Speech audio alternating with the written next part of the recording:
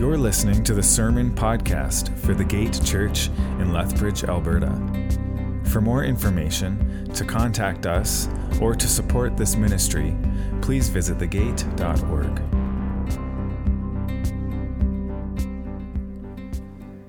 Good morning, everyone. As always, I'm humbled and incredibly thankful to our God that we get to gather together like this in Jesus' name. It's such a simple thing that we do each Sunday, and yet it's incredibly beautiful and powerful. It's such a blessing to be a part of it, and I'm glad that you're here this morning as well.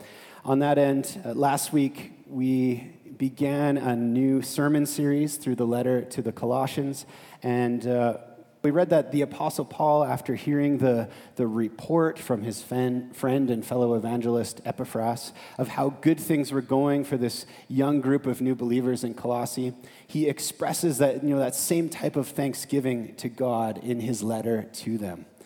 And what we'll find next is that this heart of thanksgiving moved Paul and his co-workers in Christ to continually pray for the church in Colossae, a prayer which he describes to them in detail in the next couple of verses, which we're going to be going through this morning. But since this prayer contains a lot of good stuff, we're going to be going through it a little bit slowly. We're going to be spending the next 3 weeks going through the bulk of this prayer and hopefully learning from it and being encouraged by it. So let's open our Bibles to Colossians 1. We're going to be at verse 9 and going to verse 14. We'll be focusing on verses 9 and 10 today, but I want to read the whole prayer so we get it in context. So Colossians 1, 9 to 14. If you have your Bibles, if not, it'll be behind me on the screen. It says this, For this reason also, since the day we heard this, we haven't stopped praying for you.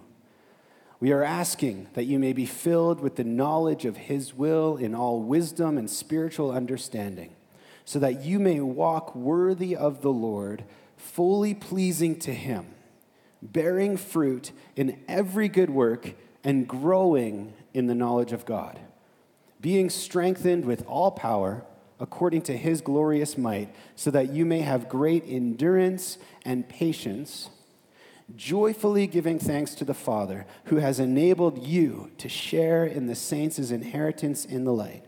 He has rescued us from the domain of darkness and transferred us into the kingdom of the Son He loves. In Him we have redemption, the forgiveness of sins. Praise God. This is the word of the Lord.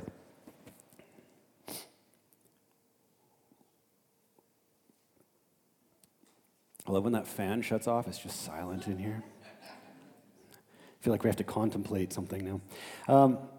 Has anyone ever seen the show Shark Tank? Raise of hands, Shark Tank. You ever heard of the show Shark Tank? Okay, my oldest son and my wife, they like to watch this show together, so I often end up watching it as well.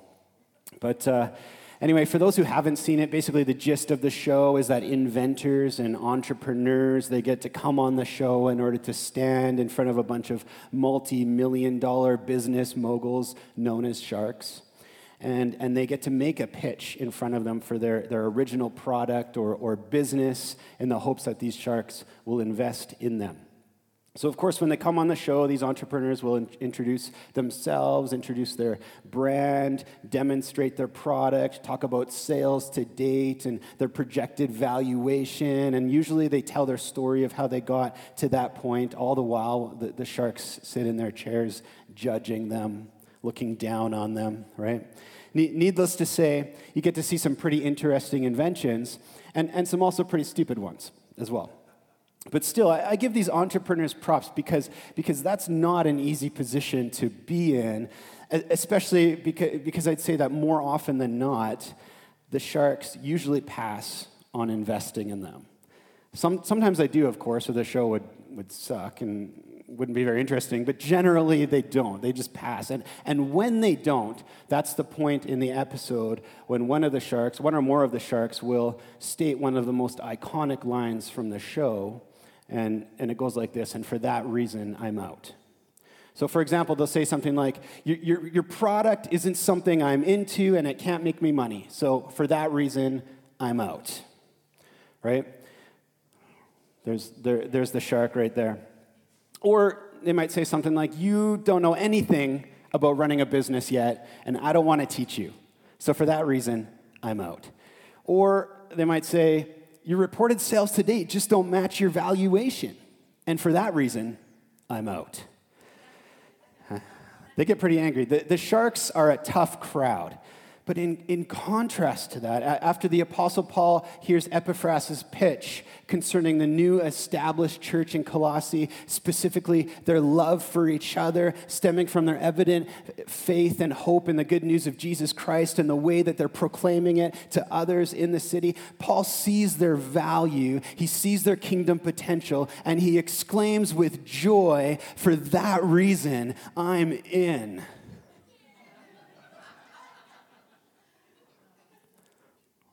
That's Paul. And just so you know, I used Damascus font just to make it even more legit. Wrote to Damascus, that's where, okay. Anyways, thank you. Anyways, Paul probably doesn't even know these people personally. We learned that last week. But he's ready to go all in for them, to invest in them and help them flourish in their spiritual growth and in their God-given calling as followers of Jesus because he sees Christ in them. And so right off the bat, he offers them the greatest and the most powerful thing that he can offer them, besides the good news which they'd already heard and received. And it's prayer. It's prayer. Colossians 1:9. It says, for this reason also, since the day we heard this, we haven't stopped praying for you. We are asking that you may be filled with the knowledge of his will and all wisdom and spiritual understanding. And so as soon as Paul heard about this new church and this new group of believers, he was on his knees before the Lord, interceding and petitioning on their behalf and asking that they would continue to grow and mature in the Lord. For Paul, prayer was paramount. Why? Because he knows that in order for these believers to mature in following after Jesus and to flourish in the will of God in their lives, the only person who can truly and fully accomplish that in them is God. And so for their sake, he continually submits himself to God in prayer. As Bible scholars Scott Pace and Daniel Aiken write, Paul's example teaches us that we are all in constant need of intercessory prayer that is not occasional or based on impending circumstances. His immediate and ongoing prayers for the Colossians confirm for us that God's will for our lives is a present reality more than a distant fairy tale, and ultimately, his petition demonstrates that our ability to know and follow God's will for our lives begins with and depends on prayer. This is key, and I want to emphasize this before we go into anything else. This is key if we want to grow deeper as followers of Jesus Christ, and if we want to discover and step into God's will for us as the body of Christ as we enter this new season, we need to be a people of prayer. And not just praying for ourselves or for our own personal ambitions or feelings, which we're so prone to do, but rather we need to be interceding and petitioning the Lord for one another, continuously praying for each other and for the church, for God's will to be done in all of us. And on that, and on that end, we're certainly no Apostle Paul, right? Like I'm certainly no Apostle Paul, but I want to ensure you that we as pastors and elders, we try to be as faithful as we can in praying for this church and for each one of you on a daily basis as well. But the thing is that if we're all committed to submitting ourselves before God, praying for one another in Jesus' name and in accordance with his word each and every day, I know that we'll be enabled and empowered to grow immensely in our faith, and that the Lord will be able to do wondrous things in us and through us. Amen? And this, by the way, is the very purpose of Paul's prayer, right? That's exactly what he's praying for. He prays that they would grow in the knowledge of the Lord's will, in wisdom and spiritual understanding, so that, as it says in verse 10, so that they may walk worthy of the Lord, fully pleasing to him, bearing fruit in every good work and growing in the knowledge of God. So Paul's prayerful desire for them is to see them step into the complete life in Christ that they've been freely given. That is to walk in a manner worthy of the Lord and fully pleasing to him. And to be clear, this isn't saying that we have to live a certain way to get God to love us or like us more. I always want to emphasize this when we start talking about these things. We don't want to twist his words and start thinking that we need to earn God's favor. That's problematic. That's every other religion. No, he already loves us, and he's already saved us through Jesus' complete and perfect work on the cross, where he conquered the power of sin and death on our behalf, so that all who believe in his name by faith may be set free and reconciled to God. By grace we're saved. It's not our own doing. It's a free gift from God because he loves us, right? Rather, what Paul's speaking to the Colossians here is that God is pleased when he sees his children growing in and living out the life that they were created and adopted and set free to live. And besides, the natural response of someone who's been saved by Christ should be to want to glorify and please him because of how awesome it is that we've been saved. Our desire should be to hear the words, "Well done, good and faithful servant," when we meet the Lord in eternity, right? Ultimately, though, when we live a life worthy of God, we're also demonstrating the love of Christ and the reality of God to the world. So the question is, how do we as Christians live in a way that's worthy of God and pleasing to him? How do we as Christians live in a way that's worthy of God and pleasing to him? First of all, Paul tells us here, it starts with growing in the knowledge of his will. Growing in the knowledge of God's will. Paul writes here that as they do that, it will lead them to deeper wisdom and to spiritual understanding so that they can then live out lives pleasing to him and bear good fruit, which would then cause them to grow more in the knowledge of God. The trajectory is this that Paul's writing here. He's saying the knowledge of God leads to wisdom, which leads to living as God desires, and living as God desires will always bear fruit, which will then lead to greater knowledge and deeper understanding and wisdom of God, which will lead to more good works that bear good fruit, and so on and so forth. James 3:13 and 17 and 18 says, "Who is wise and understanding among you? Let them show it by their good life, by deeds done in the humility that comes from wisdom. But the wisdom that comes from heaven is first of all pure, then peace-loving, considerate, submissive, full of mercy and good fruit, impartial and sincere. Peacemakers who sow in peace reap a harvest of righteousness."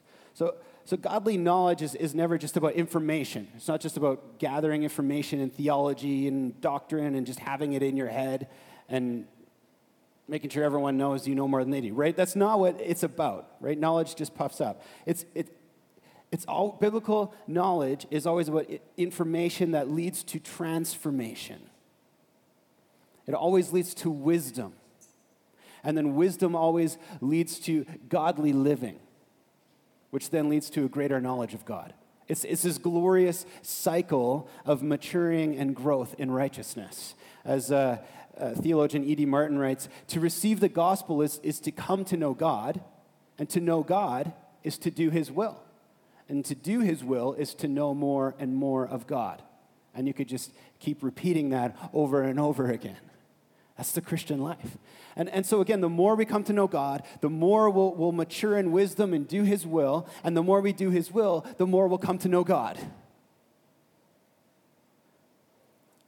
In the same vein, the more we know God and the more we obey him, the more we'll actually understand that this is and has always been the best thing for us. The question is, though, how do we grow in the knowledge of God's will? How do we do that? How do we know what God's will for my life is? Well, we've been talking about it all summer, haven't we?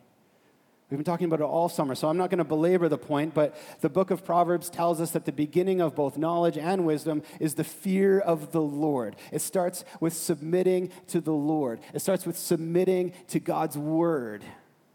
Practically speaking, this means prayerfully reading our Bibles and doing what it says in the power of the Holy Spirit. In fact, the will of God is not some big secret that we have to unravel. The will of God is not some big secret that we have to unravel. We need the Holy Spirit to live it out, but it's not some big secret that we have to unravel. The Bible literally says the phrase, "This is God's will for you," a number of times, plenty of times. We actually did a whole sermon series on it a few summers back. And what we find is that whenever the Bible says this is God's will for you, it shows us that it's more about growing in our relationship with him and concerned with our character and how we treat others and portray Christ to others than it is about specific things like where you should work or whatever. However, as I've mentioned before, when we are leaning and trusting in God and living as he desires, God will certainly open doors and direct our paths in those specific areas as well. Proverbs 3, 5-6 confirms that. Look it up if you don't know it. Proverbs 3, 5-6.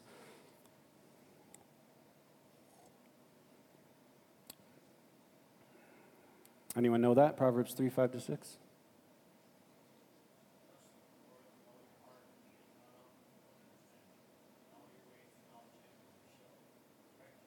That's right. Trust in the Lord with all your heart and lead not on your own understanding. In all your ways acknowledge him and he will direct your path. That's right. Proverbs 3, 5-6. What's more, common sense tells us that the more that we grow in his knowledge and wisdom and spiritual understanding, we'll naturally make wise choices, which are aligned with God's will and character. Right? The more we know God, the more we become like him, the more we'll just make choices that align with who he is.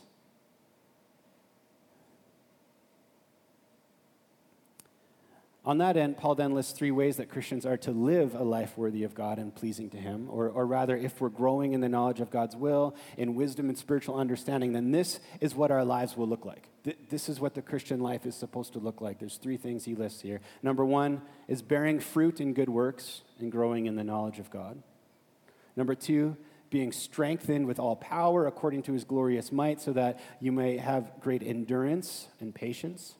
And number 3, joyfully giving thanks to the Father who has enabled you to share in the saints' inheritance and the light through Jesus' redeeming work. So that's the Christian life that's pleasing to God. And over the next 3 weeks, we're going to be going through each one of those points individually, but for the rest of my message today, I want to highlight the first point and talk about what it means to live a life pleasing to God through bearing fruit in good works. Through bearing fruit in good works. And on this end, Jesus tells his disciples in John 15, 1-10, have we heard that passage before? Yes, Pastor Brad actually read that already this morning in our call to worship, which is awesome. It just shows that the Lord's speaking this to us this morning. He had no idea I was going there. So it just proves that the Lord's speaking to us this morning. So let's pay attention to it. John 15, 1-10 says, Jesus says this. He says, I am the true vine, and my Father is the vine dresser. Every branch in me that does not bear fruit, he takes away. And every branch that does bear fruit, he prunes, that it may bear more fruit. Already you are clean because of the word I have spoken to you. Abide in me, and I in you. As the branch cannot bear fruit by itself, unless it abides in the vine, neither can you unless you abide in me. I am the vine, you are the branches. Whoever abides in me and I in him, he it is that bears much fruit. For apart from me, you can do nothing. If anyone does not abide in me, he is thrown away like a branch and withers. And the branches are gathered, thrown into the fire, and burned. if you abide in me and my words abide in you, ask whatever you wish and it will be done for you. By this my Father is glorified, that you bear much fruit and so prove to be my disciples. As the Father has loved me, so have I loved you. Abide in my love. If you keep my commandments, you will abide in my love, just as I have kept my Father's commandments and abide in his love. So, first of all, then, I want to emphasize the idea that to follow and abide in Jesus is synonymous with growing in the knowledge and wisdom of God. To abide in Jesus is synonymous with growing in the knowledge and wisdom of God. It's the same thing. As it says later in Colossians, Jesus is the fullness of God. And as it says in 1 Corinthians, he's the wisdom of God come to us. So John 1 sums it up best when it says he's the Word of God become flesh. This means Jesus is the physical embodiment of God's truth and wisdom, everything we need to know and learn about God the Father and his will and who we are in him, Jesus embodied and taught to us. So as we abide in him and he in us, that is, as we grow in his teaching and in our relationship with Jesus, in his love and in his word, we'll then be pruned by God the Father and empowered by the Holy Spirit to live a life that's pleasing to him, and subsequently we will bear fruit in good works. Now, when the Bible says good works, it means walking in wisdom and obedience to Jesus' commands. Jesus says, if you obey my commandments, right? That's our good works. Loving God with all we are, loving others as ourselves, and everything that comes along with that, seeking justice, loving mercy, walking humbly with God, bearing one another's burdens, serving the poor and widows, building up the church, giving generously, encouraging one another in the word, preaching the gospel to the lost. The list goes on. These are the good works that God has called us into through Jesus. And again, whenever we talk about good works, I know I already said this earlier, I want to emphasize again the fact that we don't do good works to earn God's favor or salvation or blessings or anything like that. Rather, we do it and are only able to do it because we're already loved and filled by him. Good works are a desired and zealous response to his grace, not a means to attain it. It's possible because we're abiding in him. More than that, as it says in Philippians, good works are also the inevitable outpouring of a God who's already actively working his will and purpose in and through us for his good pleasure. And this is because God wants us to be fruitful. He's designed us and called us and redeemed us and filled us with his Spirit to be fruitful. He expects fruit in every Christian. This also means, though, that the fruit of our good works is simultaneously the visible proof that we're truly abiding in Jesus and walking in obedience. Matthew 7:17-18 says, so every healthy tree bears good fruit. Every healthy tree will bear good fruit. But the diseased tree bears bad fruit. A healthy tree cannot bear bad fruit, nor can a diseased tree bear good fruit. So good fruit is the evidence of our faith. It's the tangible proof that we're healthy and abiding in the one who nourishes us and guides us. As theologian David Garland writes, how can persons claim to be saved if what makes them who and what they are and do remains completely unchanged? Only the truth that enters our existence and transforms it is saving. A good fruit tree produces fruit naturally and spontaneously because it is the nature of a good fruit tree to produce fruit. A useless tree, no matter how healthy, remains a useless tree. Only true Christian existence can produce fruit. If there is continuity between the being of a person and his or her works, it is good fruit.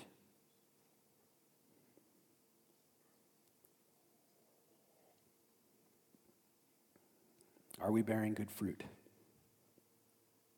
I don't know. What's fruit? That's the next question, right? What is fruit in this context? Why does the pastor keep talking about fruit? What kind of fruit should we be producing as Christians? To answer this, I want to break it up into two categories, which I'll call internal fruit and external fruit. Internal fruit and external fruit. And I'm going to start with talking about internal fruit. And by internal, I don't mean that it's hidden. I don't mean it's hidden. I mean it's fruit that develops within our hearts and minds that in turn outwardly affects how we live and treat others. What I'm saying is that one of the many benefits of abiding in Christ and He in us and being obedient to His word is that through the process, we'll find that our character, our conduct, and our attitude starts to change and shift from our old self and more into His likeness. That's the process of sanctification. That's the Spirit working in us. Paul calls this the fruit of the Spirit in Galatians. Galatians 5:22-23. It says this, but the fruit of the Spirit is love, joy, peace, patience, kindness, goodness, faithfulness, gentleness, self-control. Against such things there is no law, and those who belong to Christ Jesus have crucified the flesh with its passions and desires. So the more we grow in Christ and submit to the Spirit's leading in our lives through good works, the more these Christ-like traits will become evident in and through us. We'll be more joyful in any circumstance, more loving and generous towards others, even our enemies, and more patient regarding God's will and also towards those who would normally aggravate us or something. We'll be more steadfast in our faith. And of course, gentler, kinder, and slow to anger in the way we interact with each other. And so we see that this internal fruit not only benefits us as individuals, as our old self is pruned away, enabling us to grow more in holiness and Christ-likeness, but it also benefits those that we interact with as well, inside and outside the church, which brings us to the second type of fruit, which is external fruit. Now, this is fruit that's produced in people and circumstances outside of ourselves.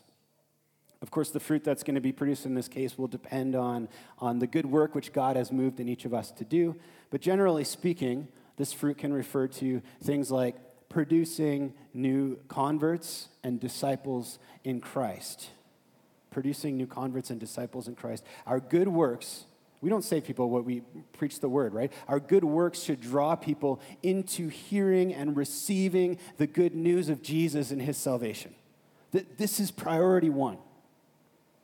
We should be seeing this fruit in our lives. Producing new converts and disciples in Christ.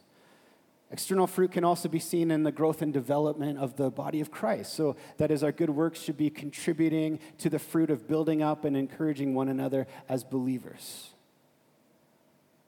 That's good fruit. And the fruit of good works can also be something practical, like seeing someone get out of poverty through our generosity or sacrificial service, or maybe if we have kids, seeing them grow up with a desire to serve the Lord or something like that. That's also good external fruit. This is all producing that external fruit, right? Ultimately, though, the purpose of bearing fruit, whether inwardly or externally, is to glorify God. It's to glorify God through tangibly displaying the love and grace of Jesus Christ and His kingdom to one another and to a world that desperately needs to see it. Matthew 5:16, Jesus says this. He says, "In the same way, let your light shine before others, so that they may see your good works and give glory to your Father who is in heaven." The greatest fruit we can produce is when people see our good works and give glory to the Lord. That's the kind of fruit we want to see in our lives. Our whole life should be lived out in pursuit of that goal. This is a life that is worthy of God and pleasing to Him. And so again, if we truly desire to live out a life that's pleasing to God, Again, as a response to his love and a response to his saving grace. And if we truly want to grow in the knowledge of his will and in wisdom and in spiritual understanding, this is part of what it'll look like. Bearing fruit through good works. But again, it begins with abiding in Jesus. Abiding in Jesus. We need his truth.